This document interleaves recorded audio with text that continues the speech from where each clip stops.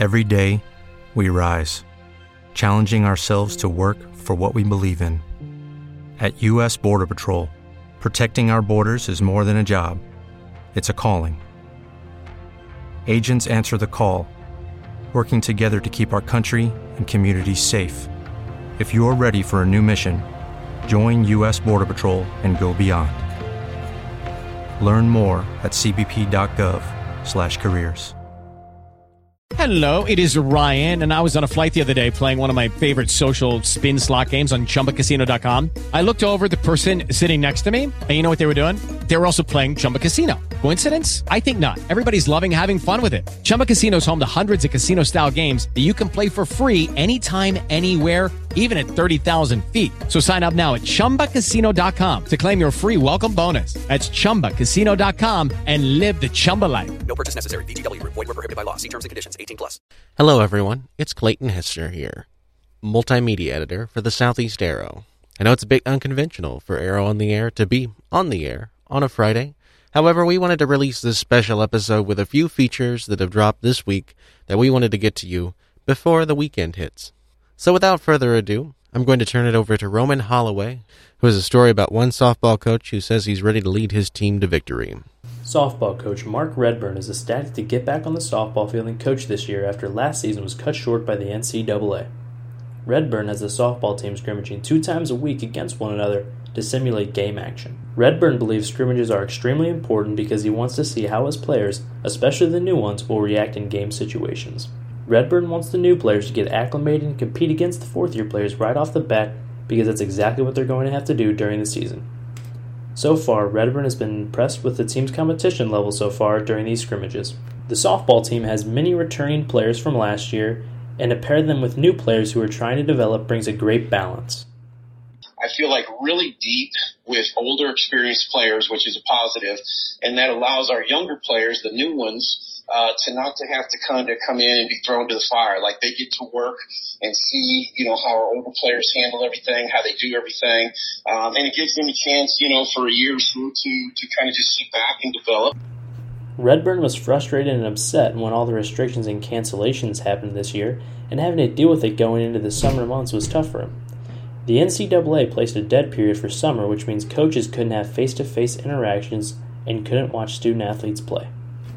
Frustrating because we couldn't even then go out and watch, high school ball or summer ball, that was going on. And going into the summer, I just felt like, I had been punched in the gut and it was tough. But once we got a chance to get going here again, my players would probably tell you I'm maybe a little bit more intense here with the fall because I'm just super excited that we're back out here. Despite the pandemic-related restrictions, the Redhawks have been training hard and the team is excited to get back on the field. The team is just starting to get going again and the practices are more intense than they've ever been because Redburn is excited to prepare for the upcoming spring season. For the Southeast Arrow, I'm Roman Holloway.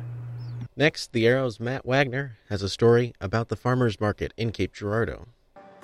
The Cape Riverfront Farmers Market closed out its season on October 31st.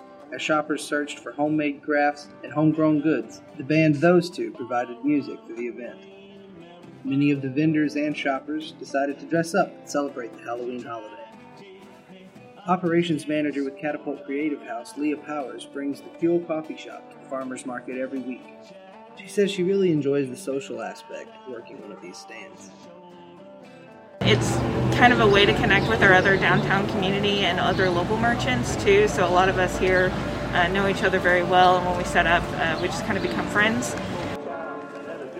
The farmers market has gone through a number of changes due to coronavirus this year, including first opening as a drive-thru. Market manager Emily Vines said the Cape Girardeau community has come together to support their local business owners.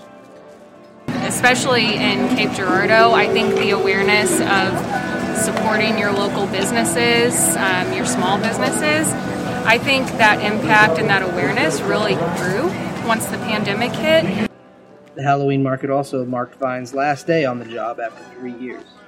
Having the vendors just tell me, we're so appreciative of what you've done for us, we'll miss you, that just means a lot to me.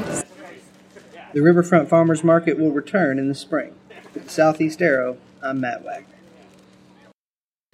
Arrow on the Air is part of the Arrow Podcast Network and the Arrow's flagship news podcast.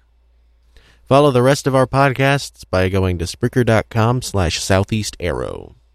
That's it for this episode. Until next time, I'm Clayton Hester.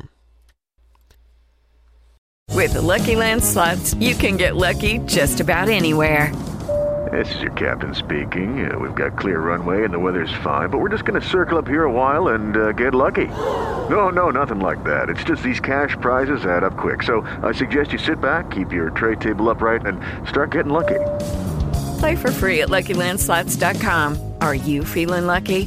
No purchase necessary. Void where prohibited by law. 18+ terms and conditions apply. See website for details.